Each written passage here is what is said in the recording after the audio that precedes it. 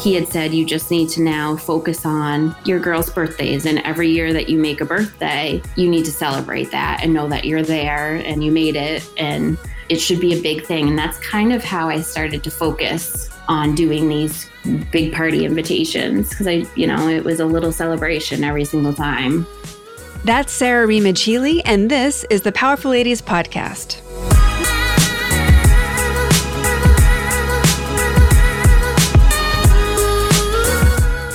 Hey guys, I'm your host, Cara Duffy, and this is the Powerful Ladies Podcast, where I invite my favorite humans, the awesome, the up to something, and the extraordinary to come and share their story. I hope that you'll be left entertained, inspired, and moved to take action towards living your most powerful life. Sarah Rimac-Healy is a wife, mother of 3 daughters, a CPA, a small business owner, and a stroke survivor. She was 33 years old when she had her first stroke, the day after her 7th wedding anniversary and just a few weeks before Christmas. On this episode, she tells her stroke story, how she and her family have rebuilt their lives, what matters to her today, and how she adds as much sparkle and glitter to every day.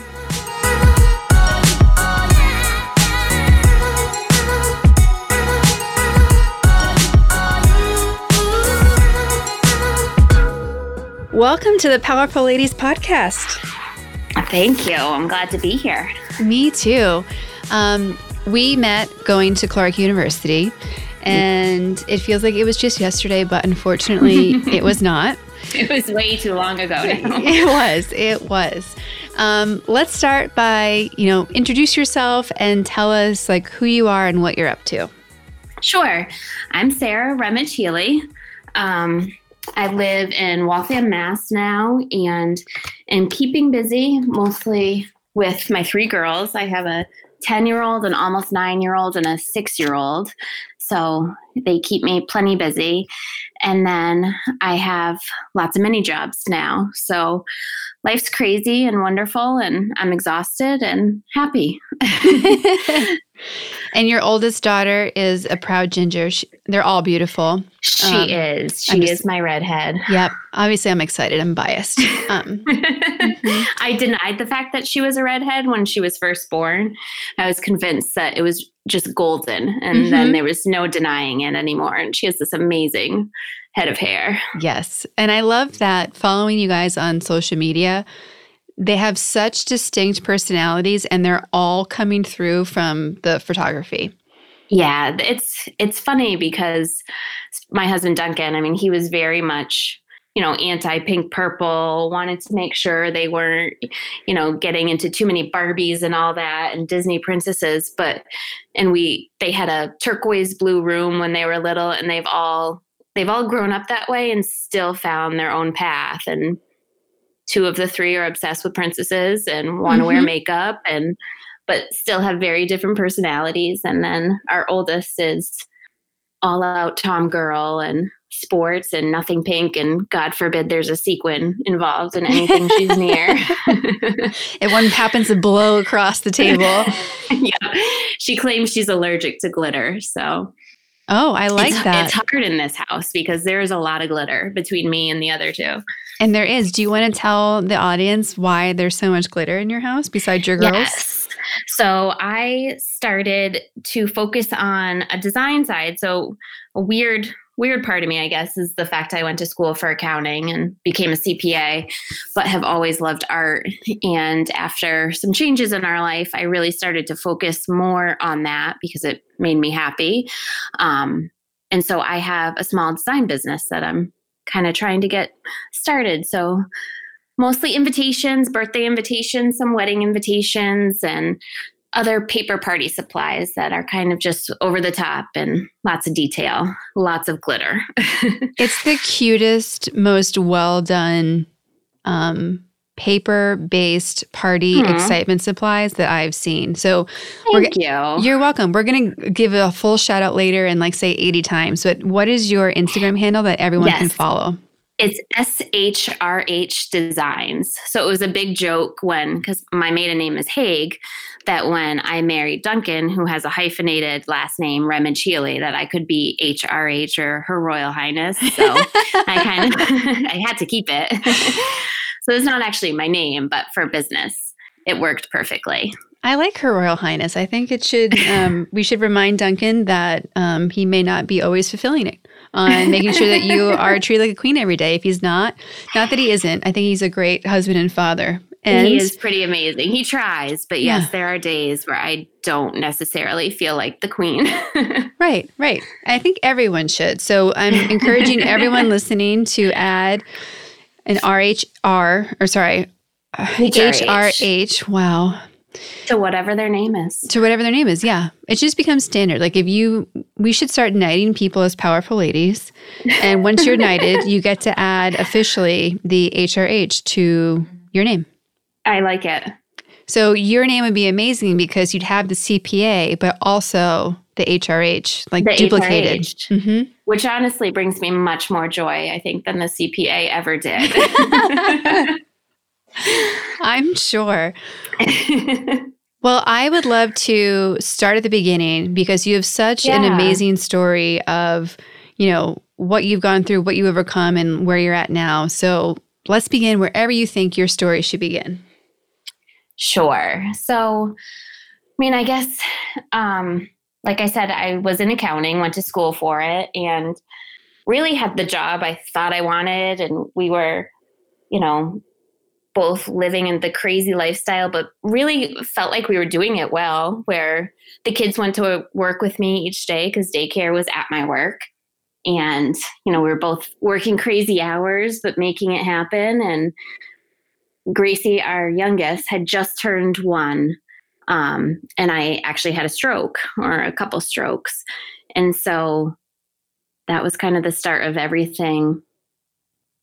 I guess everything halting in our life for a little while, and definitely needing to look at what we were doing and what was important and how to appreciate every bit of time we had, and not really knowing what was going to be happening in the near future or the future at all. So it definitely shook things up in a crazy, scary way.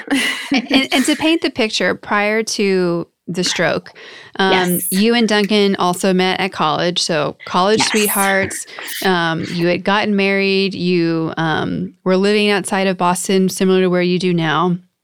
And you had 3 daughters. So you're basically living the all-American life, right? Totally. We both had great jobs. We were making good money for our jobs and enjoying it, and it seemed like we were able to do it all. So it was kind of like, and I look back now and it was definitely a moment where it's like, okay, I've done this. I'm that mom that I needed to be, and like a super mom, and doing the full-time job and the full-time care, and still, still having time with your kids and still getting them to where they needed to be. It was crazy, but it seemed like we were doing what we were supposed to be doing. Yeah. It's everything that people it looks like on TV, and it's what people talk about.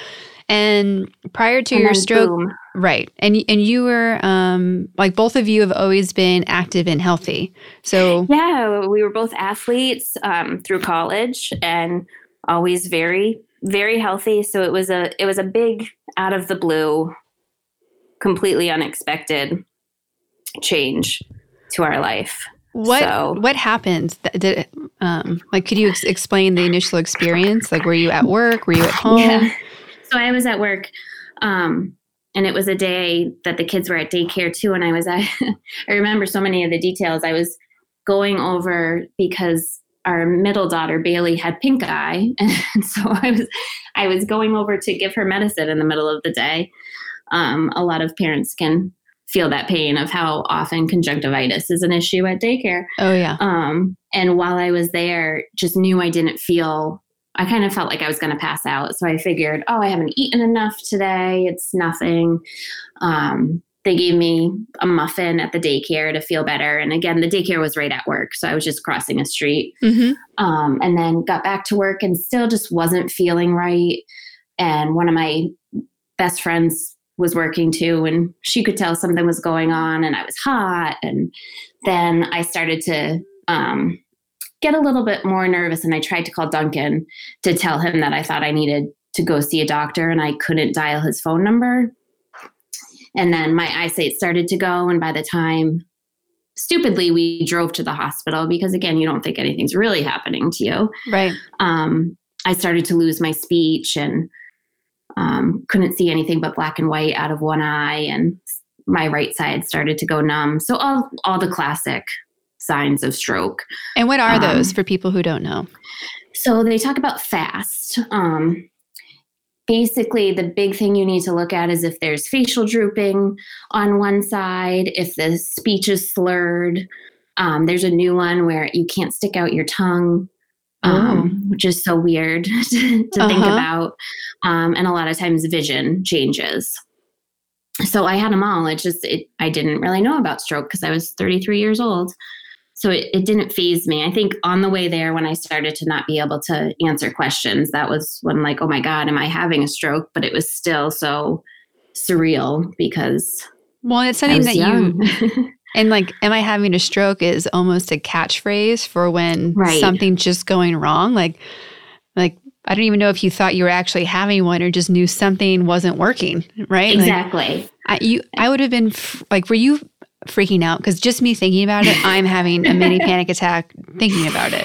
It was and it was in December and we were having a horrible snowstorm and we were driving like 4 miles an hour and all of it was just awful. And this is your best friend driving. There was a lot of moments, and what's very bizarre is there was also moments of complete where all of a sudden I felt fine.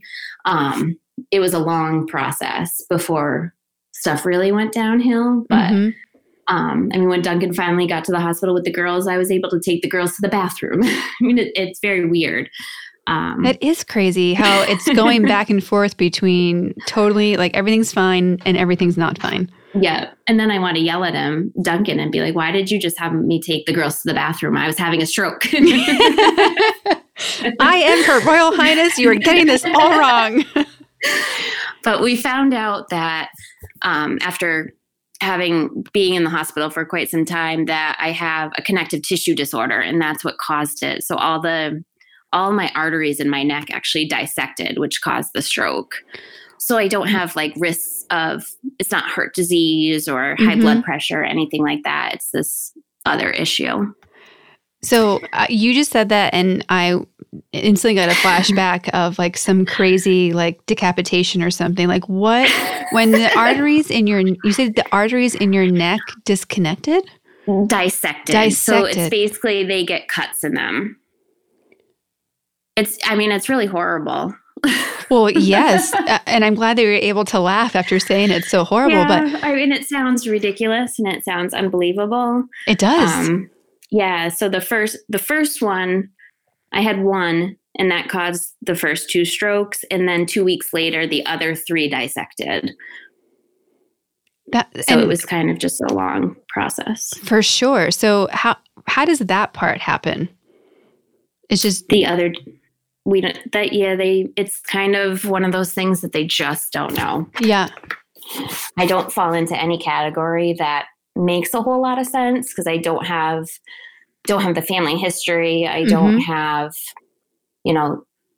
high blood pressure. I don't have high cholesterol. I don't have the overweight. I was always active. I just didn't fit into any of the common factors. So it's just one of those weird things. When doctors and nurses are saying that they don't know, how does that make you feel? It's been a long process, and it continues. So it's not one of those things you go in and then once it's over, it's over. So there's been lots of testing over the last 5 years, and it's a weird feeling to kind of almost hope you have something so that you can explain everything and kind of. Not that you will even know what the future holds, but it feels really unsettling to not have any clue when your body could completely turn on you again. Right. And I think that was a really hard part for me to get over, that I'd been so healthy and that it was completely out of my control what happened. Well, in my head goes to like being mad at myself for like, why bother making healthy choices when I could have been eating cake every day and who knows what would have happened. Like, right. Yeah, there's a ton of mixed emotions. I will tell you that. And, they told me it didn't make sense that I carried 3 babies to term. And that was really hard to hear too. And it was really hard to be told that we couldn't have any more babies because it wouldn't be safe. And there's just a lot of unknowns and a lot of confusion and back and forth, and lots of wonderful things have come out of it too. Mm-hmm. But yeah, there's been a couple that are harder to get past for sure. When someone is a stroke survivor, like what happens next? Like you have a stroke and then I'm sure you have 80 million tests, like you said. And yes. Like how long were you in the hospital? Like are you in the hospital regularly or in checkups? Like what happens? It's certainly checkups regularly. The first time I went in, like I said, it was December. So it was December 17th. It was the day after our 7-year wedding anniversary. So we'd gone out to dinner that night. And then the next morning I was in the hospital. So that makes it a little hard too to celebrate each year because it just brings up a lot of rough feelings. And I came home the first time on Christmas Eve. So that also has a lot that comes with it, especially for my oldest daughter. Sure. Who's been really affected by the whole thing. But lots of appointments. They're less, this year than they were in year one. And I have good weeks and I have not good weeks. So it's really affected. It's affected me physically. So a lot of people say, oh, I would never know you had a stroke. And even that's a really hard thing to hear because it's frustrating because I know physically I don't look different. Mm-hmm. But I know how much has changed in me because of the stroke. Like I nap almost every day. And if I go to the grocery store, that's my one thing I do that day because I'm too tired to do anything else. And, if we have something at night, it gives me anxiety because I know how tired I'm going to be the next day. And everything's kind of planned around my energy levels. That's tough. Yeah. Especially with kids. Well, and I'm super ignorant in regards to strokes and what happens. And, I've heard of the fast before. And I think of strokes and I think of people who are much older. Yeah. So what are the long-term effects that you've had to deal with in addition to energy? So energy is the biggest one. I mean, there's a whole bunch of anxiety that I have around it because, it's great that each year I make it through without anything is always good, but we don't know exactly what it is because of that, it doesn't fit into the perfect category of knowing expectations. But I also deal with migraines now. And for a long time after, I was having daily headaches on top of migraines. So tried a whole bunch of medications to try to find the one that worked that didn't make me more tired. So now I gratefully have a very flat forehead because Botox seems to be working for my migraines. So I get that benefit. That's the secret. Mm-hmm. Right? Yeah. Someone told me I was glowing the other day and I said, I think it is the Botox.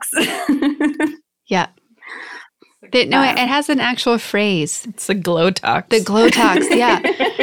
And I just heard this term recently, but it's such an LA thing to say, the Glowtox. Well, I just feel like if I had to have all this other shit, I can have a flat forehead.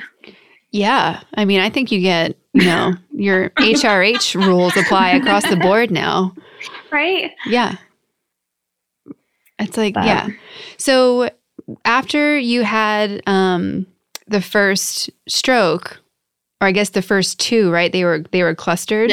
Yeah, they were clustered. I got home on Christmas Eve, and then about less than a week later, I think I had a TIA, which is like a mini blood clot break off from the other dissections. And I ended up in the hospital again for a little bit. I don't know exactly how long. So all my hospitalizations were in the beginning. It was it was like a 2-month time period of living at Mass General Hospital, which is my second home. My oldest calls it Mommy's General Hospital. So, oh, and once you had the cluster, did you like, did you have to leave work? Like, what were the changes that you had to make, and how quickly were you making those changes? So I think during that time, I hadn't gone back at all yet, because it was all so soon. I tried to go back first part-time. Mm-hmm. And again, it was still that mindset. Not only did I like my job, but it was like, I'm not going to let this take, I don't want the stroke to take my career away from me. Mm-hmm. And so after trying part-time, I worked up to full-time, and it was awful. I wasn't able to take care of the girls at all. I would get home and just go to sleep or fall asleep at the dinner table. And I had such bad headaches, I couldn't function at all. It was a terrible time. So I ended up cutting back again. And I've cut back now to the fact that I'm only working 8 hours a week. So that's really all I can manage. And is that all you're working for accounting, or that's all you're working for all your... So that's all I'm working for accounting, because it's hard to explain. So some of my deficits come in the fact that, like, I used to be able to get a page-long email and be able to read it, process it, and do whatever needed to be done. And like that kind of stuff just doesn't happen quickly anymore. Mm-hmm. And the brain work gives me a headache. So, trying to do a lot of this hard analytical math stuff. Yeah. It just wears me out even more. So that was also a really big part of why I could focus on the design side, because one, it was just good for me to have something, because I don't want to just be home doing nothing, even though I don't have much energy. But also, if I need to take a nap in the middle of making a set of invitations, I can take a nap and it doesn't affect anybody. Right. So one of my stroke specialists, I remember when we were waiting for some testing back and not really knowing what was going to come back, he had said, you just need to now focus on your girls' birthdays. And every year that you make a birthday, you need to celebrate that and know that you're there and you made it. And, it should be a big thing. And that's kind of how I started to focus on doing these big party invitations, because it was a little celebration every single time. Yeah. And why not celebrate all the best things that life has to offer for everybody, not just exactly for your family. Mm-hmm. Yeah. So it keeps me happy, and it keeps me busy and feeling like I'm doing something without the same exhaustion level as the accounting. Well, and it sounds like it literally doesn't hurt your head. Right. You're right. I mean, that's such a big thing. I mean, again, that's like a phrase that people throw around so flippantly about, like, oh, you're giving me a headache, or this makes my head hurt. And you're like, actually, it doesn't. It does. Right. This for you. This one doesn't. Yeah. This one doesn't. The days I do accounting, I mean, I'm wiped. Yeah. It's pretty much it for me. So. Well, it's really interesting to me that you like it so much that you're willing to even give it 8 hours and a headache. Well, and the company I work for has been absolutely amazing. I've been there for 14 years. And I mean, the girls have grown up there too. So it's just, they have supported me so much. So there's a lot of wanting to give them back too and not give up on them. Yep. It's also a great way that I finally talk to adults once a week, because it's a lot of time in my house or just with the girls. Yeah. So, I don't want to lose that either, but they've just been such a wonderful company to me and to my family all these years.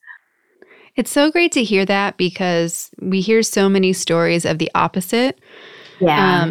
And the fact that they were already a great company, and the fact that like there was daycare across the street, and like it seems like it worked for a full-time working mother. And then on top of that, to be there for you when you go through a health crisis, like, kudos to them. May we give them a shout out?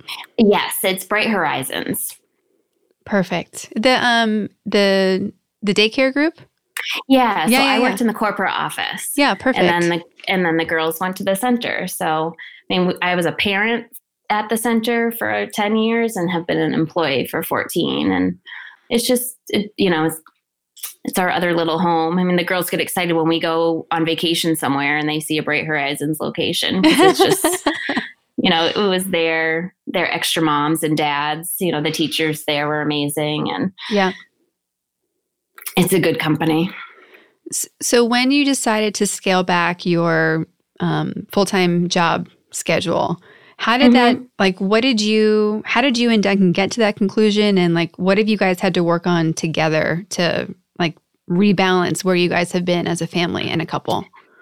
Therapy was a big part. So I'm a huge believer in therapy, and I definitely needed it. And my therapist was one of my biggest advocates for me getting to a point to be okay saying it's okay to cut back.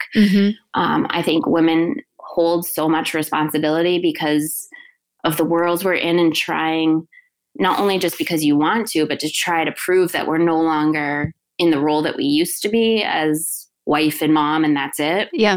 Or just not even if you're not a wife or a mom, not even at whatever level of a man. And I think it's hard not to try to prove yourself in that way. So cutting back felt like I was failing myself and every other female that's trying to, shatter the ceiling.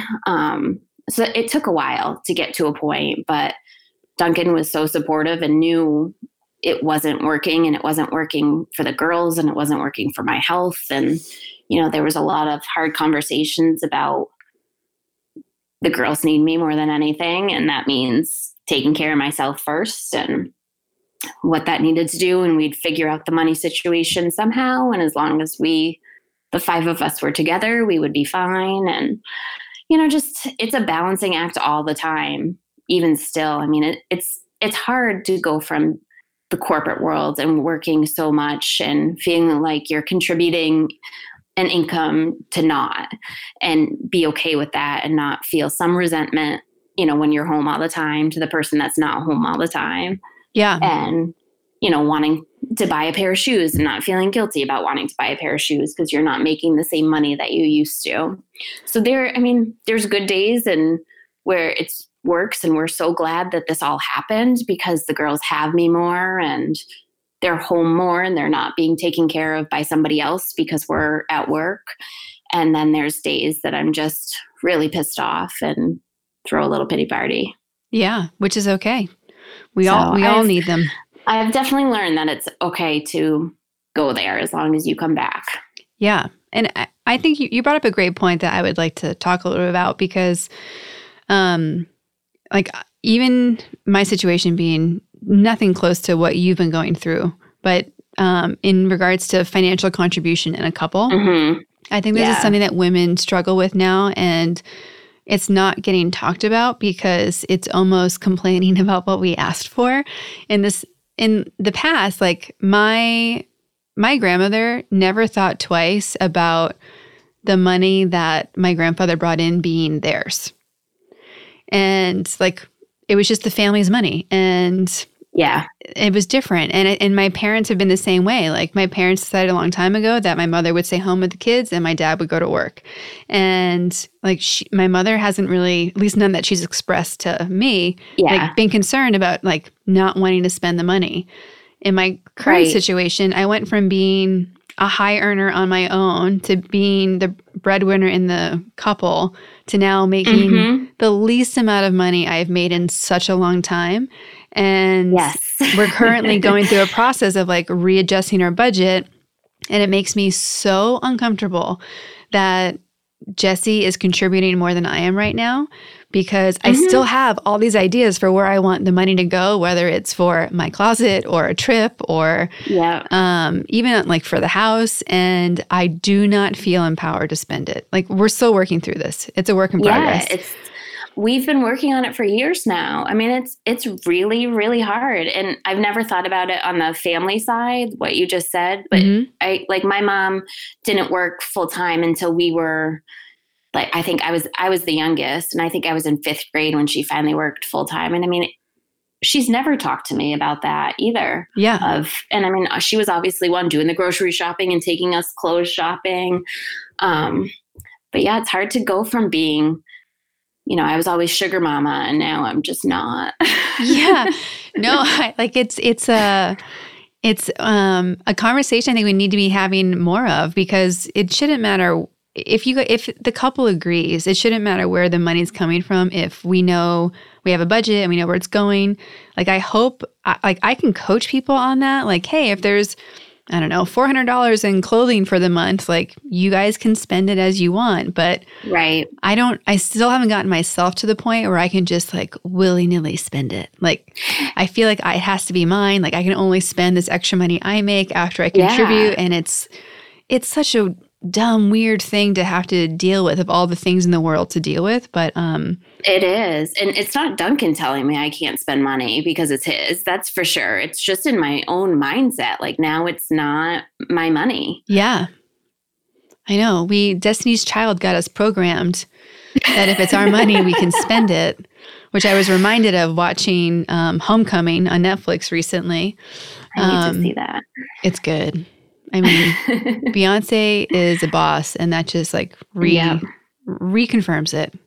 And I was hearing, because obviously, Coachella is such a big thing in California, and they were talking about how she upstaged Ariana Grande this past Coachella because she was released at the same time. And I'm like, listen. She should. Right? Yeah. I mean, that's fine. That's fine. It's fine. It's like trying to say someone can upstage Oprah. It's not going to happen. Right. I love Oprah. Right? Well, someday she'll interview me. That's like my goal. I'm like, everything would be okay if I could just get Oprah to interview me. So maybe you're my first Oprah. For sure. No, it's so funny. And somebody recommended a powerful lady recently, and they're like, yeah, I think she's trying to get on Oprah. I'm like, okay, then she qualifies for powerful ladies. And the person looked at me with like this look that I laughed at, because I could tell they were thinking, who are you to think that you are on the same level as Oprah? But at the same time being like, you could have the same people on your podcast. Like they got it at the same time they thought I was insane. And I'm like, yep.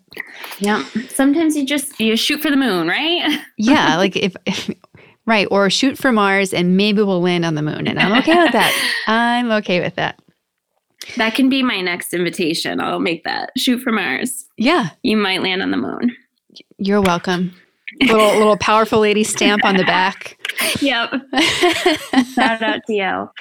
Actually, we need to have you make some powerful ladies fanciness. That would be absolutely. That would be a great collab that we could do. That'd be really fun. That would be fun. I've actually, and this is a way, there's definitely a mom anxiety about some of the horribleness in the world. Yeah. And it's been one of those years where just a lot of sad things have happened and you can start to feel out of control. And so I found like it super helpful for me to get involved. I always, wanted to do this and wanted to do that. But in reality, you just don't have time to do a lot. So I've tried to figure out how to mesh it in with what I'm already doing. So doing little projects for charities. And I know sometimes people say, like, people only give to charities to make themselves feel better, but it does really make yourself feel better. So it's just like, if it's cupcake toppers for a charity event or the marathon or supporting somebody's cause, it's been really nice to be able to do things like that.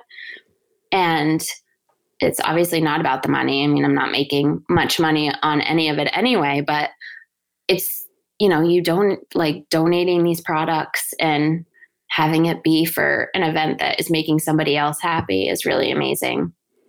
So that's my extra side hustle. Oh, well, why shouldn't people feel awesome for giving to charities? Right. Like every little bit helps. Good. Yes.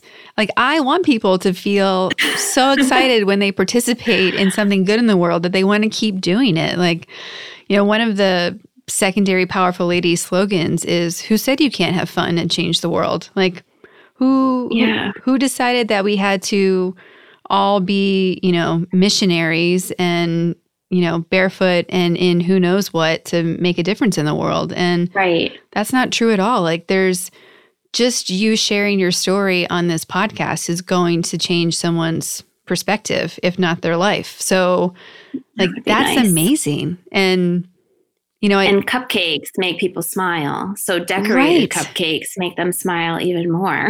Right. And you know that I'm pro unicorn. So like anytime, like when I was growing up, I was like your oldest in the sense that I was like, horses are dumb, ballerinas are dumb, pink is stupid. Like I was I was such a butthead for such a long time. And I just anything that was like my heroes were like Nancy Drew and the Beyoncés of my time at that moment. Like women who were getting dirty and doing stuff. And meanwhile, like obsessed with Gem and the Hologram. So I mean they were rock stars running a charity, so it all made sense. But you were the hardcore Barbies. I mean, Barbie was just Yeah. Oh, it's cute, Barbie. You're a vet today. Tomorrow you're going to be a stewardess. Can't make your mind up. Okay. But no, like it's so I get that. But like as I've become an adult, I've gone back to just loving all the fun stuff. Like to your point, like why not be covered in glitter if you can be? Because 6-year-old you sure wishes there was a lot more of that. Exactly. I so appreciate the little ridiculous things that are gorgeous. Yeah. Because they do make me smile. It's not the thing. It's like the beauty in it.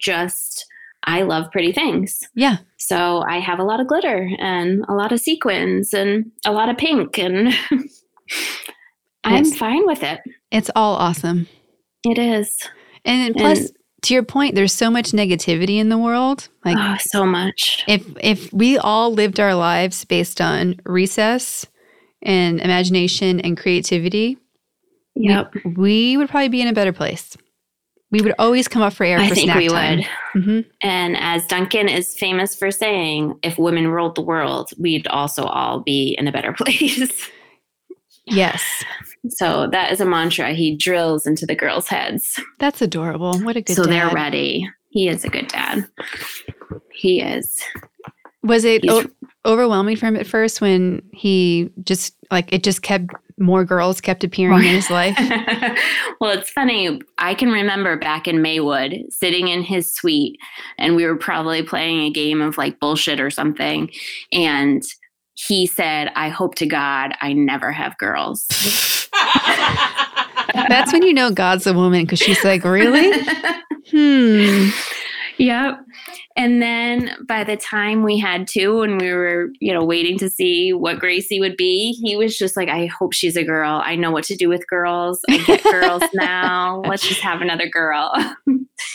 And I think he could just not picture it any other way. And I mean, they were up late watching the Bruins last night and, we were at 3 soccer games this weekend and they were building wooden beds for dolls and fridges for birthday presents. I mean, they're across the board. So he has fun with them. This sounds like all the Duffy sisters right now. Because our parents were the same. Mind you, we have our youngest as a brother. But our parents joke saying that he was the planned one. But no, I remember playing... I got all of Kara and Donna's. That's Kara and Donna's Donna's the other sister.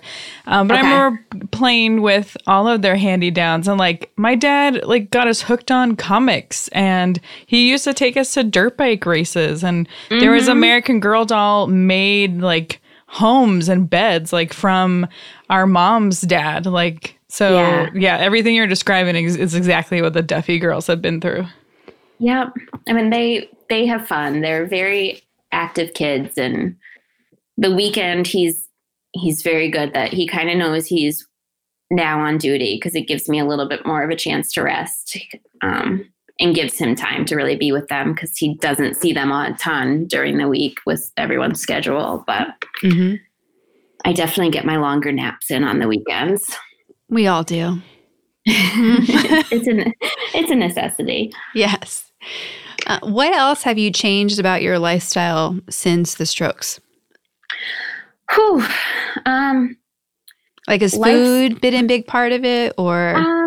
Not in the sense that I purposely needed to change anything. Unfortunately, the stroke has so many symptoms or after effects, and they're very different for different people. And my body kind of just went, I think, into a sort of shock. So I became gluten and dairy intolerant. So that's a fun diet to be on because you really can't eat a lot of fun foods to knock both out. So I don't eat either. Can't really tolerate my alcohol all that much either anymore. So, I mean, there's good and bad to that, but it's more of a mindset than anything else. So there's just, it's been an emotional journey. It sounds so. Of course, a stroke it's very serious, and there's a lot of things that are scary about it, and a lot of anxiety, and a lot of just not knowing, right? Yeah. But what I hear and what you're sharing is like, it's almost like that awakening moment where you just get brought back to like what really matters. And I remember Duncan, especially like the first year afterwards, he had said, like, I don't wish this upon people, but I'm almost sad that some of our friends haven't gone through something like this because they don't understand now what is important. Yeah. And of course, that feeling does start to fade a little bit at times, and we have to remind ourselves to get back there. But there have been so many nights where I've just like watched the girls have a dance party and wanted to cry because it's just so nice to watch them have a dance party. And I think Duncan and I have learned to laugh at stupid stuff that probably would have pissed us off before. Yep. And led to, a fight that wasn't worth anything, where now it's just like, that was really dumb, and you laugh and then it's over and you're both smiling at each other instead of fighting. I mean, we both say most of what we've gone through, there's a bright side too. There are some things that I've had a really hard time getting over, and I've tried to find silver linings in everything as a way to be like, okay. But so they told us that we definitely should not try to have any more babies, which Duncan was totally fine with anyway. He was good with 3. But I also, if you need to, I don't know how personal you want to get, but I couldn't be on any type of hormone afterwards. So obviously that knocks out all birth control. Yeah. And he wasn't able to have a vasectomy because they were too nervous if anything went wrong. I couldn't lift the girls. Like, I couldn't do anything on my own yet. So that was postponed. And then I obviously get pregnant very easily. And we found out 9 months after my stroke that I was pregnant. And the doctors told us that it would be fatal to me to keep the pregnancy. And that's the big thing that has been the hardest to get over. Yeah. And I've always been pro-choice, but I never thought I'd be making the choice. Right. It never was a thought that, even though I'm very pro-choice, that probably wouldn't be a choice I would make anyway. Yeah, I'm in the same position about that. Like, I don't want anyone I can't decide for anybody else, but I don't think I could ever, do it. Yeah. Yeah. And I mean, knowing that I always wanted the oops and have a 4th baby at some point and then have it happen that way and not be able to, and just I wasn't even at a point of processing it because it was so quickly after having the stroke. And there was too many, you have the side of, you just need to be there for your 3 girls. And I'm the type of person, the moment I found out I was pregnant with a baby. Yeah. So that was really hard. And it's bigger than a baby. Struggle. It's not just the baby. It's hope, right? Yeah. And it's all of it. And, that has been a very hard thing to get past. I've tried to finally find the slightest silver lining that if any of my girls ever have to go through that, I now know how to talk to them a little bit better about it because I'll have gone through it. Yeah. So I look at that as a positive.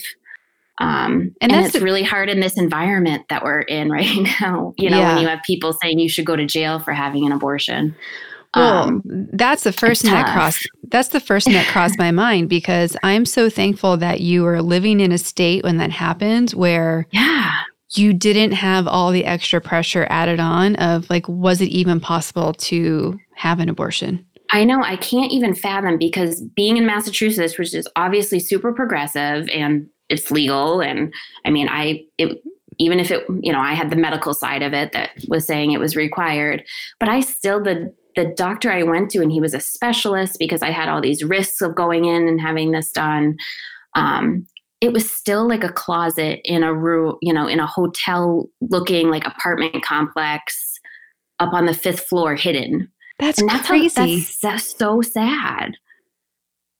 That's wild. That's what women have to go through to do. Like, there's so many things that they're already going through in that situation to then put them through that. And I had it easy. So I can't even fathom what other women are going through in these states that it's not allowed. And I mean, you turn on the TV and some of the things that are being said and on Facebook, it's hard to, it's hard to not dive in and, Has it changed? Has it made you more sure about where you stand on pro-choice and feeling like are you encouraged more to speak up about it because of your experience? I think I'm not scared to speak up about it publicly, obviously. Yeah. In that sense, and I feel slightly empowered to do that more. I think I don't trust in the true public sense of like going to a rally, because they do make me nervous because the environment right now is so toxic that I don't necessarily trust in that. And I think that's sad. But I definitely would never hold my tongue about it. I hold my tongue about some politics, just because I don't believe you don't always have to fight about it. But this is a situation where I don't think I would ever be able to even remotely stay quiet. Yeah. If someone said something, or if there was an opportunity that I could help in any way or be involved in. And, in your situation, the doctor said that, and Duncan said, like, you had to worry about everyone else that was already born that needed you. Right. And you had a prior medical condition that allowed people to say that. But even people that don't have a prior medical condition where it's not, physically safe to have a child, there's lots of situations where it doesn't make sense to have a child because of the other people that need you in your life. And some of those people that need you haven't even met yet. Like, it's, I think it's such a personal thing. And I get mad when people tell me I can't like do anything. And so if somebody would try to tell me that I couldn't do what I wanted with my body and my life, it wouldn't make sense to me. Like I would be like, oh, this is a joke. You must be kidding. Like it's hard for me to even process that it's a discussion that we're having. And I think people that are like, well, they should carry a baby to term and then give it up for adoption. It's just such a archaic thought that you're carrying, like, back in high school when you got the bag of flour that you had to pretend was a baby. Yeah. Like, it's not this separate thing so it's not, you just don't gain 30 pounds and then it's gone and that's the only thing you work. Like, being pregnant is it's a different world. Yeah. And ironically, the only time of your life where it might feel like you're just carrying around a bag of flour is when you are 14, 15, or 16, when everything's so much easier. But it's like, I just think of all the situations, and like not even talking about the reasons I'm not cool with me having an abortion. I don't think people should just get pregnant and just have an abortion. Yes, that's my opinion. I still think it's completely crazy to say it's not allowed, but the amount of situations that people are in where this should be an option for them, I think to not focus on that is just so sad. And most people around the world who are looking for an abortion or choose to have one are not these alleged repeat offenders that people make up and exaggerate. Like, that's not what's happening. Yeah. And the babies aren't 8 months along and they just decide one day to have an abortion. Like that, those aren't the situations. No, they're not doing their budget and being like, we don't have enough money. We're going to change our minds. Change our minds. And what's sad is those are the stories that people are spreading and getting the press and people keep talking about, and it's just, it's maddening. Yeah, and the argument about, to your point of giving it up for adoption, how it impacts it. it's 9 months or more of your life, because I think it's technically 10 from, but it's of like your whole body changing. It will never be the same again, even if and like there's mental, physical, like all this stuff happens. Like and your mind and your heart will never be the same again either. Right. And there's so many kids that are already out there waiting for amazing homes. Like I went to a CASA event here in Orange County. It's the court-appointed special advocate for kids in foster care. Mm-hmm. And there's 3,100 kids in Orange County alone that are like in need of services through the foster system. So sad. So crazy. And CASA is an amazing organization. And there's about the number of kids who need extra help and need these extra advocates versus that have it, it's totally imbalanced still. So in a world where we have so many people and kids in particular that have needs in our country and others, like there's so many choices to make, and I don't know, it just makes me so frustrated. Me too. Because if you don't believe in it, just don't do it. Right. That's what I don't get. Right. Like there's so much I don't believe in, so I would just never participate in it. So it's like, why can't people have that attitude? Right. And the irony when it comes from a religious perspective, to me, it's like when people say you have to get married in a church, because I'm like, God's everywhere. Thanks. And then when they're like, well, no, like what if what if that baby would have been the next Albert Einstein? I'm like, yeah, but you're the same people that say everything has a plan and God knows everything already. So no, like that's not. But they don't seem to care if like the mom to be or the female is going to be the next Albert Einstein and this will change everything. Right. No one cares about that. If I shouldn't say no one, the other, the people saying that don't care about that. Yeah. There's a way to look at the miracle of life as something sacred. And there's at the same time respecting all the lives that are involved. Yep. Because if whoever that baby would have been can still show up somewhere else, in my opinion. I just, it's, I can talk about this for hours, but there's so much other things to say. Jordan, we started on unicorns. Right. From glitter to abortion, all in 2 hours. Yeah. I will say, just to wrap this portion up and then we can move on to another thing, is, I think what you and Duncan went through is very strong, and that's a really hard thing to do. So like I don't want to say props to you, but that's something really hard. So I'm sorry and good job. I don't know how to phrase this better, but no, that's really hard. That's something that you wanted and you had to make that conscious decision and do better for your family. So yeah, that's hard. I'm sorry. Thank you. Well, and I'm thankful that you chose you. And almost all the time I am. Yeah. Well, and you brought it up before about how you now have a personal experience that allows you to connect in a way that you wouldn't have before. And I think that is so true of everything that we go through, that you can put into the box of hard and traumatic and people would say negative. The reality is that all of those experiences now give you access to people and topics and experiences that you wouldn't have had otherwise. And you get to be a connector in a different way. And I definitely.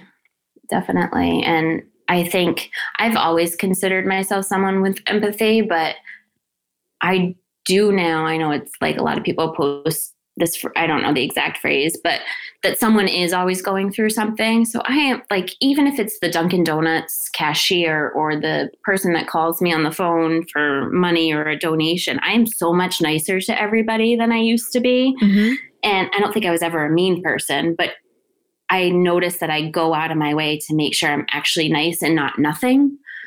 Yeah. Because you can just really making someone smile for 20 seconds does so much more. And I think this has taught me that. My girls have taught me that. They've been through a lot, and what they sometimes say and come out thinking is pretty amazing. And, we should listen to kids probably more, because they do have a black and white understanding about a lot of things that we just get all blurry on. They are so much smarter than adults. Yeah. Yeah. And so much kinder. And yeah, like there's all the discussions right now about lowering the voting age. I'm like, if we were really smart, like the voting age would be 5 to 21. Like that would be it. Like because there is like kids up to their own devices are going to choose things that are good. Like no kid is going to be for animal cruelty or hurting the planet or hurting other people. Like, no, they're going to be about like happiness and education and making sure everyone's healthy. Like, right. And including everybody. I mean, yes. Waltham has been, I didn't realize how diverse Waltham was when we moved here, but it's so amazing to see how the girls are growing up, especially because it's such a different way than I grew up, because I grew up in a very small town. And what they're exposed to and what is just the norm is so refreshing. Like what? I mean, obviously we talk about skin color all the time, but for them, it's literally a box of crayons, and, they don't understand why we're called white because we're peach. And, so when they describe people, it's most of them, and they've all gone through this phase where it's all about hair colors. And, sometimes they'll be like, well, they have the color of skin of Angie, and, they have the color skin of you. It's just because they look at it like every single person they know is a different skin color. So it's the same as their hair color. It's the same as their t-shirt. And I mean, it's wonderful. And we still try to, talk to them about, even though how they're growing up is wonderful, they still have to acknowledge that for others it is harder. And they'll, hit more obstacles than our girls were, because we have 3 white girls. And so, it's a balance of not wanting to all of a sudden create this environment of talking about the isms, but also having them know what they are. So when they get a little older, it's on their, horizon of being sensitive, knowledgeable of it and aware. And but they're just, they're already so far ahead of us. It's amazing. It's nice. It is nice. I mean, I spent like 7 to 13 outside of Philadelphia, and our school was super diverse. And I didn't realize that wasn't how everything else was until I left. Yeah. And we moved to other places, and it was weird to suddenly be like, where is everybody? Like, this is odd. But I'm really thankful that I had that foundation, and it just wasn't a thing. Yeah. Like, yeah. I mean, even in kindergarten, I remember crying because I wanted to have hair that I could put into braids. Oh, yep. And put like the cool like clips in. Yes, and like the hair ties that had the glass balls on the end. Yes.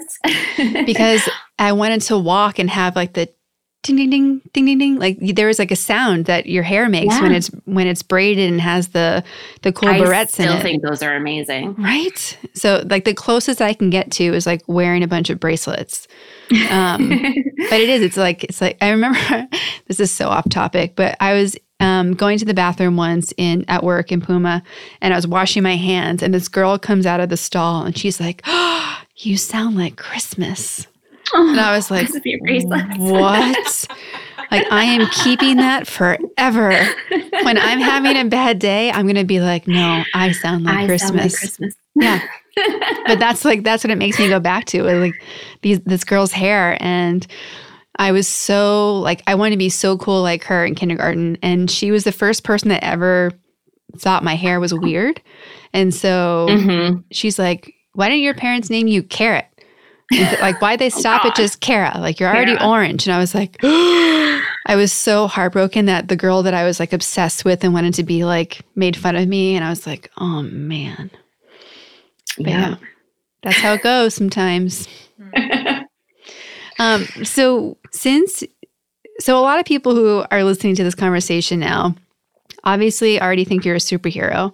And I loved on International Women's Day when you posted as one of our ambassadors, and I reposted one of your photos, and all these women that know you were so excited that you were going to be on this podcast. Like, it got more comments than I think any other picture that went up that day, where like, I can't wait. This is great. Tell her story. Like, it went crazy. And I was like, yes. So I'm so excited to hear the feedback from your entire cheer squad that you have. Oh my God. Well, now I'm glad you said that towards the end instead of in the beginning. Because I didn't realize that. It is amazing. I try now to make sure not only to like things with the little thumbs up and hearts and everything, but to like the amount. I appreciate so much comments when people are building people up. And it's like, I try, that's my new, I'm like, just because I love the photo, it's not enough sometimes just to say you love the photo. But I mean, unfortunately, social media is a lot of how we communicate. And I feel like at least if I'm going to use it, make sure it makes somebody else a little happier. Because it is amazing when you read these positive things. It can also ruin your day when people are nasty. But boy, when you read the positive stuff, it does help remind you that you have a whole village. It does. And, to your point before about, with everything people are dealing with and what with you're dealing with, like, how do you make a difference? And it really is that small. Like, that's how it starts. Like, be nice to people. Tell people what you value in them. Tell people when you like something, when it makes you laugh. We take it for granted how important the small things are, but they really do build momentum and snowball. And the smallest thing really can change what happens. So if nothing else, if you spent your whole day, this is talking to the whole audience, not just you, but like if whomever is listening spent their day just being nice to people on the internet, imagine what would happen. Just one whole day. Right? Maybe we'll make that a Powerful Ladies initiative. We should. Be Nice Day. We'll come up with a better name. That one's lame. I think we can work on it. Yeah. Should it be called Glow Talks? Glow Talks. Maybe it should be called Her Royal Highness Day of Nice. Compliments of Your Royal Highness. That's it. That's perfect. Oh, I like that. Okay. We can have sparkly little pins that people can wear that just say HRH. Yeah. Crowns. Hello. Yeah. That was going to be amazing. Compliments of Her Royal Highness. I'm glad we got that on tape. So have you connected with other women who have had strokes? Like, do you have a survivors community, or has it been more like your community rallying around you? Well, my community has been amazing. I mean, some of my friends have stepped up in ways that we would never have gotten through any of this or continue to get through it without our friends. You probably remember Angela Willard. Well, she was Angela Willard Clark. So she lives right by me. And I mean, she came to the hospital and painted my toenails just to make me feel pretty. Like that. I mean, it's just, it's those friends that know exactly what you need. And it's the stupid little things. I mean, a smiley or a silly text message or, a funny meme to make your day a little better. I mean, we've had people, we've had the food side and where people bring meals and, taking the girls for a couple hours to give us a break or just being there for all the fun things or just knowing that some days suck and being okay with that and not trying to make it better, but just trying to be there. So our friends and family have been amazing, but I have met a couple women that have also had strokes and strokes from dissections, which it's been really nice. Not obviously nice that they've gone through it too, but just nice to talk about stuff and have that they get exactly what you're saying and, symptoms or fears that would mean nothing to somebody else. have it just be like, yeah, I get it. I'm there. Or, I had this doctor say this. Have you tried this? And I've also had some really amazing doctors that, have become part of our extended family as well. And so we've been lucky. I'll never live outside of Boston where I'm not close to all the hospitals. For sure. I mean, it's a great place to live anyway. Like, yeah, it's, and as I get older and farther away from having lived there, like I miss it more. Do you? Yeah, because like there's still so many of my people there, and there's something about like the seasons, and there's a comfort. Like we grew up not having a lot of homes, and we had homes, but we moved so much that we didn't have like a home. And then when we finally landed in Massachusetts, I never expected to go to college there, and then I did, and then I ended up like moving to California, but then moving back pretty quickly to work there. And it just became, it's like that key years of formation from like 16 to 26 that I was mostly in Massachusetts. And there's something about like, I'm so proud of where we went to college and the type of environment it was and the people who came out of it. I mean, like I think the last time I saw you was at Pat's Memorial. Yeah. And I was so proud of our people. It was like I wanted it to freeze it in time and not be there, obviously, for that. But it was so heartwarming to see everybody, and it kind of just, it's like this dream that did happen, and you're all of a sudden reliving it a little bit by seeing everybody in one spot again. Because when does that ever happen? I mean, it's so sad that it was for the death of our friend, but it was amazing to see that. Yeah. And I was proud, right? Because like when you're in college with people, like everyone's being an idiot at some level, male or female.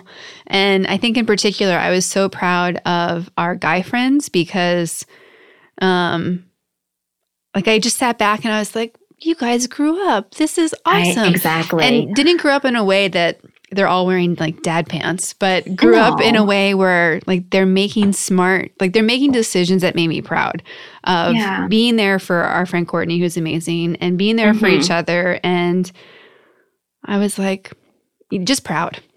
Yeah, I know. I was at her house one day, probably a couple months after, where like all these guys were there from school doing her yard work. And it was just like, it was all of them. And instead of, being at a party at Maywood, here we are in our friend's backyard doing landscaping. That's what love looks like. From climbing through windows at, what was it, Hughes? I don't even remember what the dorm was anymore that half of them lived in, but. Yep, it was Hughes. Yeah. For the listeners, they're talking about Clark University in Worcester, Massachusetts. Yes, and we're talking about our amazing friend Courtney Orozco and the lovely Patrick Orozco. And Courtney is going to be on the podcast. I can't wait. I figured that'll be a tough one, but a good one. Oh, she's amazing. Yeah, she's one of the funniest people I know, and the fact that she lost her husband when her youngest child was not even a year. Yeah. She's still able to laugh and be a complete wise ass about everything. Oh my goodness. Last year when Kate Spade died on the anniversary of Pat's death, I mean, she's the person that I actually texted, and I was like, at least he gets to share a death day with someone really cool. I'm like, some people that would not be okay with. It would be, and okay. She was like, that just made my day. And I was like, yeah. Yeah. I mean, she is amazing. I think she's a secret Mrs. Maisel. Like she could easily do an entire hour of stand-up. Yep.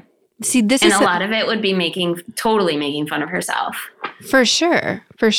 'Cause, and just how she sees things, like, we were talking on the phone just to like get her to like schedule her podcast session. And I was crying, laughing because of just how she describes her life. It's like, it's just in the funniest ways. And I really appreciate that, just like a true comedian, to your point, nothing's off limits. Like, right. if there's some humor in it, like there's humor. It's funny. And she's just amazing. She is. So we always ask everybody on a scale of 0 to 10, 0 being normal human and 10 being powerful lady. I wanted to make it a 12 for a second. I got real excited. Where would you put yourself today, and where do you put yourself on average? Oh my God, that's a horrible question. Oh, wow. Can I give oh my goodness.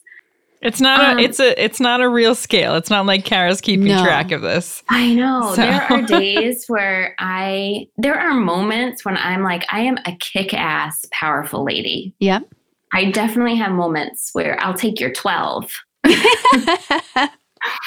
But I would still be lying if there are not days where I'm like, wow, I'm a 3 in this and I'm not getting anywhere. But I think like if I can touch on the section of my brain that's a little more realistic, I put myself like in the 7s and 8s on an average day. Mm-hmm. That's pretty good. I think, I have a shirt that says alive and well, and sometimes that's all you can reach for. Yes, but I think that's a great point, because when you wake up in the morning and you're like, yes, I woke up again. Like we don't think about it because half the time we're like, the alarm, like we're making it negative right away. But to just be excited that like you get another day, like every day, every day you get another day, regardless of where you're at in life, is awesome. Yeah. And there are some days that are just really shitty. And sometimes when we laugh at how shitty the day was, those are the best. Yeah. Like that's the best moment. It's even better sometimes than the moments where the day just went fine. It's like, wow, all of that just happened in the last 24-hour period. And we're here going to bed. So it's okay. Those are the days that I feel like I talk to the universe the most. Mm-hmm. But it becomes a comedy series where you're like, oh, really? We're going to have this happen and that? Oh, perfect. It's like, yeah. You think you're funny today. What else is going to go on?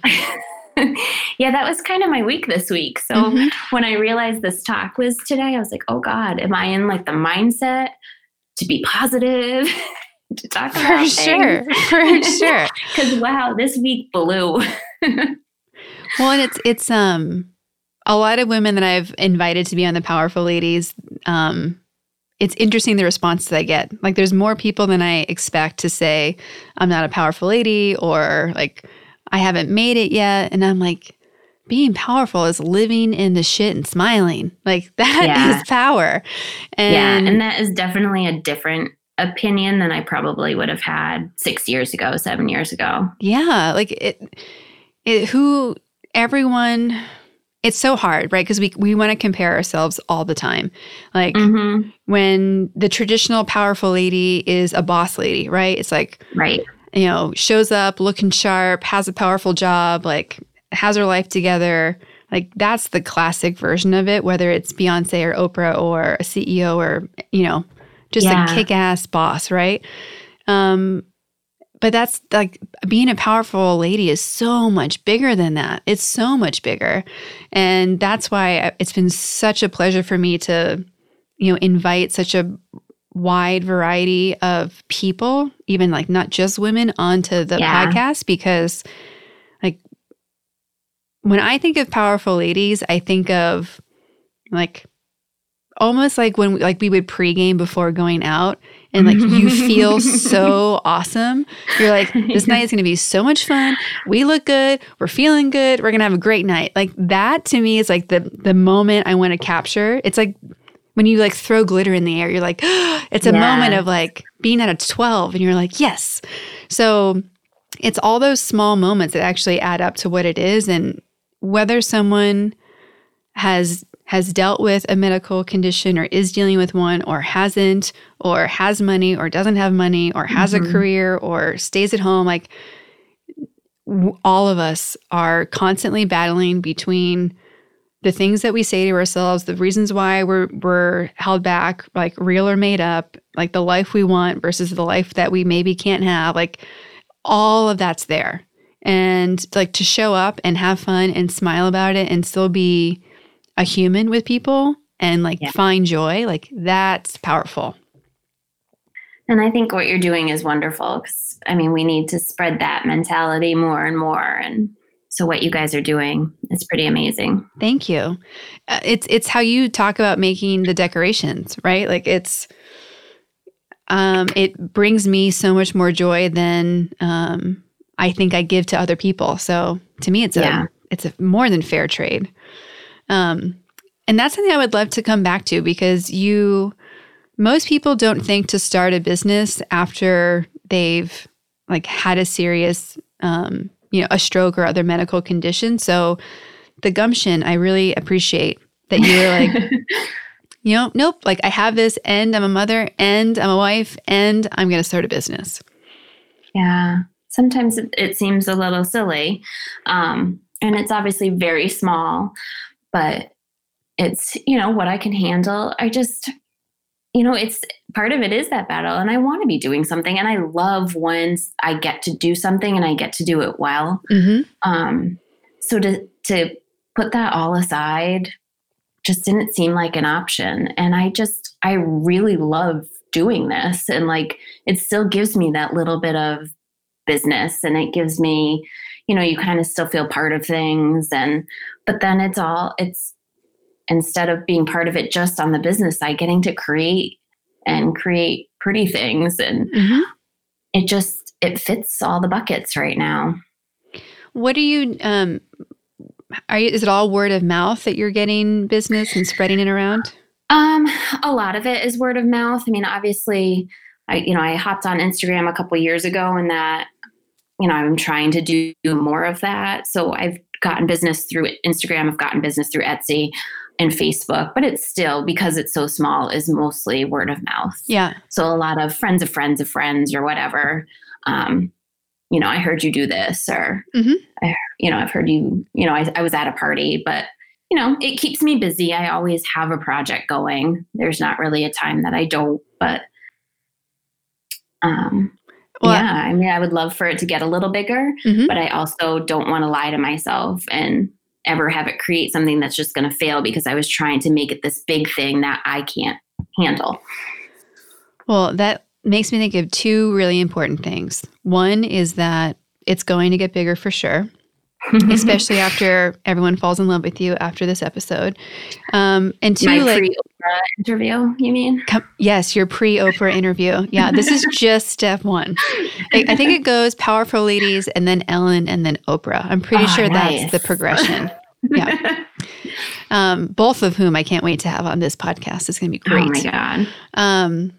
But I think too, like I coach so many small and family business owners and like realizing that you can have the business that you dreamed of and you don't have to do it all by yourself is a game changer, right? Like, so just my advice, I think in this moment is like, let it get as big as the world wants it to get. And that's a great problem to have because there are so many people who would be excited to help. Well, thank you. You're welcome. I mean, what really needs to happen is Oprah needs to throw a party where she needs some cool invitations. Yes. I've laid basically all my cards out for Oprah. Yes. Well, like I'm even thinking now about like, making all the, new baby invitations and decorations for Meghan Markle and. Right. I know. Like if someone, just one person, just need the big one. Well, I've done some fun, even without having it be big people. I've done some really, really fun ones and they all seem to be different. And each one I'm like, oh, maybe this one's my favorite. Maybe this one's my favorite. Well, and you treat them all like they are going to Oprah, which you can see in like the quality and the care and like even how you take pictures for Instagram, like they're perfect. So I'm like, yes. Thank you. Yeah, no, you are really good at what you're doing and don't discredit what a boss you are. Oh, thanks. Of course. Thank you. So as we're starting to wrap up our conversation for today, what do you want to leave the audience listening with? Let's see. I mean, I guess probably one of the things I just always think about is it's not always okay. And that's okay. Mm-hmm.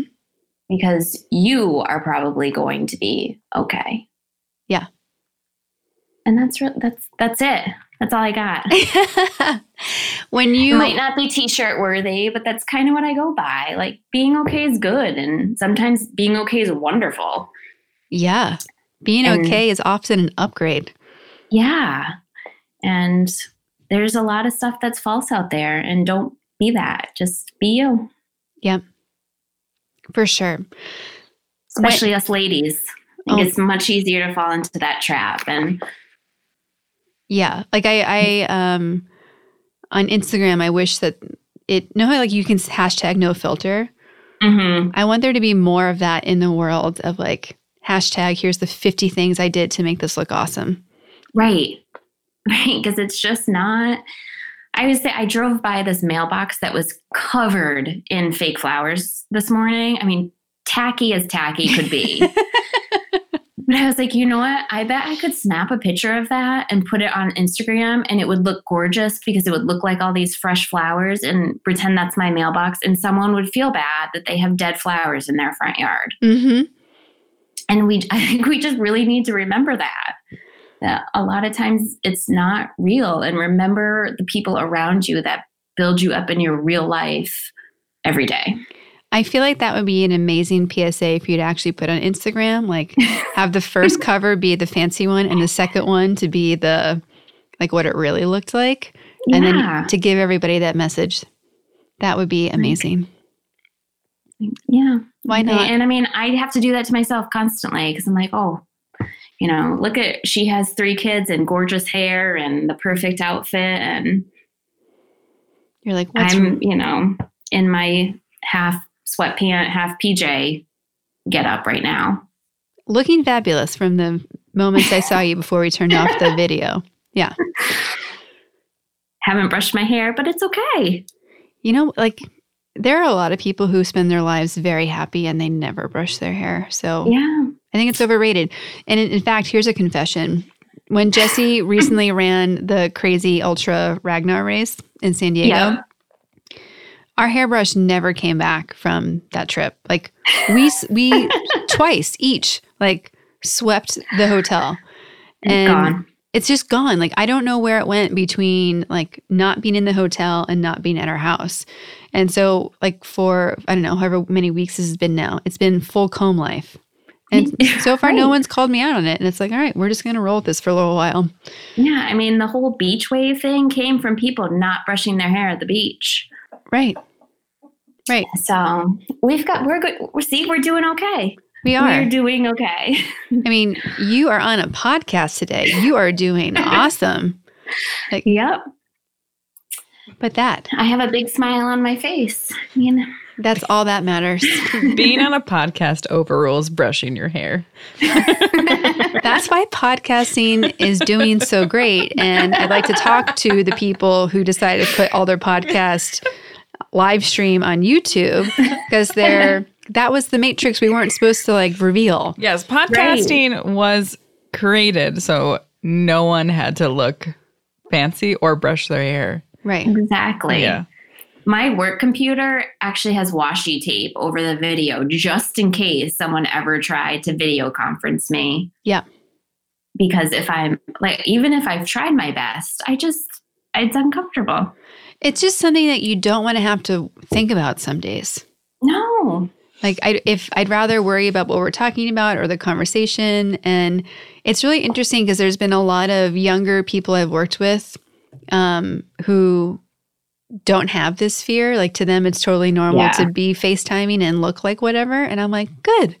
I'm really glad that's how the world's changing. Mm-hmm. It's just changing after me. Yeah, no problem. It's like someday we'll fly in our cars. Might not be in my lifetime. Well, I have thoroughly enjoyed watching the pulsating dot on my screen with just your stationary picture. Oh, thank you. And shout out to Kendall Riley Dolores for that beautiful photo. It's such a gorgeous photo. Right? It's like, who knew I could look like that until I got in front of her camera. You're all shiny and your hair is beautiful. Right? You look good. And I like the leopard. Thank you. So the outfit and all the computer is mine, but the house is not mine. So sneaky. It's not? No, that's not my house. That is my friend's house, the Eatons. That's funny. We did half the photo shoot at their house and then half at my real house. So yeah, since we're telling all of our secrets about our photos today, I'll confess. Mm-hmm. Well, this has been so incredible. I am so honored that you were a yes to being a Powerful Ladies ambassador, that you are a yes to being on the podcast, that you are a yes to sharing your amazing story. And yeah, I am so proud of you and what you've taken on. Thank you, Kara. And yeah, just like you and Duncan just living the life that everyone should be living. And thank you for doing that.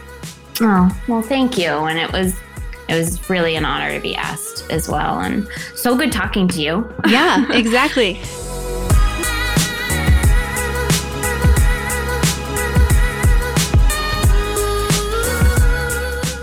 Sarah is no doubt a powerful lady. Of course, she has days when she's a 12 on a Powerful Ladies podcast scale. How could she not? Her strength and courage as such a young stroke survivor leaves me so inspired. I'm present to the fragility of life and the tremendous amount of joy that is available if we just take time to look for it and we also take time to create it. It was a complete joy to record this podcast with her, to reconnect as old friends, and I'm honored to be able to share her incredible story with all of you. So when all of you are ready for your next party and event, make sure you check out shrhdesigns.com. To connect, support, follow, and buy products from Sarah, you can follow her at Instagram, Twitter, and Facebook, all through SHRH Designs. You can email shrhdesigns@gmail.com, visit their website, shrhdesigns.com, and find her also on Etsy. You can get all of the correct spellings and direct links to all the ways to connect to her, plus all of the other show notes from this episode at thepowerfulladies.com. If you'd like to support the work that we're doing here at Powerful Ladies, there's a couple of ways you can do that. Subscribe to the podcast on Apple Podcasts, Stitcher, Google Play, or anywhere you listen to podcasts. Leave a review on any of these platforms. Share the show with all the powerful ladies and gentlemen in your life. Join our Patreon account. Check out the website, thepowerfulladies.com, to hear more inspiring stories, get practical tools to be your most powerful, get 15% off your first order in the Powerful Ladies shop, or donate to the Powerful Ladies One Day of Giving campaign. And of course, follow us on Instagram at Powerful Ladies. For show notes and to get the links to the books, podcasts, and people we talk about, go to thepowerfulladies.com. I'd like to thank our producer, composer, and audio engineer, Jordan Duffy. She's one of the first female audio engineers in the podcasting world, if not the first, and she also happens to be the best. We're very lucky to have her. She's a powerful lady in her own right. In addition to taking over the podcasting world, she's a singer-songwriter working on her next album, and she's one of my sisters. So it's amazing to be creating this with her, and I'm so thankful that she finds time in her crazy busy schedule to make this happen. It's a testament to her belief in what we're creating through Powerful Ladies, and I'm honored that she shares my vision. Thank you all so much for listening. We'll be back next week with a brand new episode. I can't wait for you to hear it. Until then, I hope you're taking on being powerful in your life. Go be awesome and up to something you love.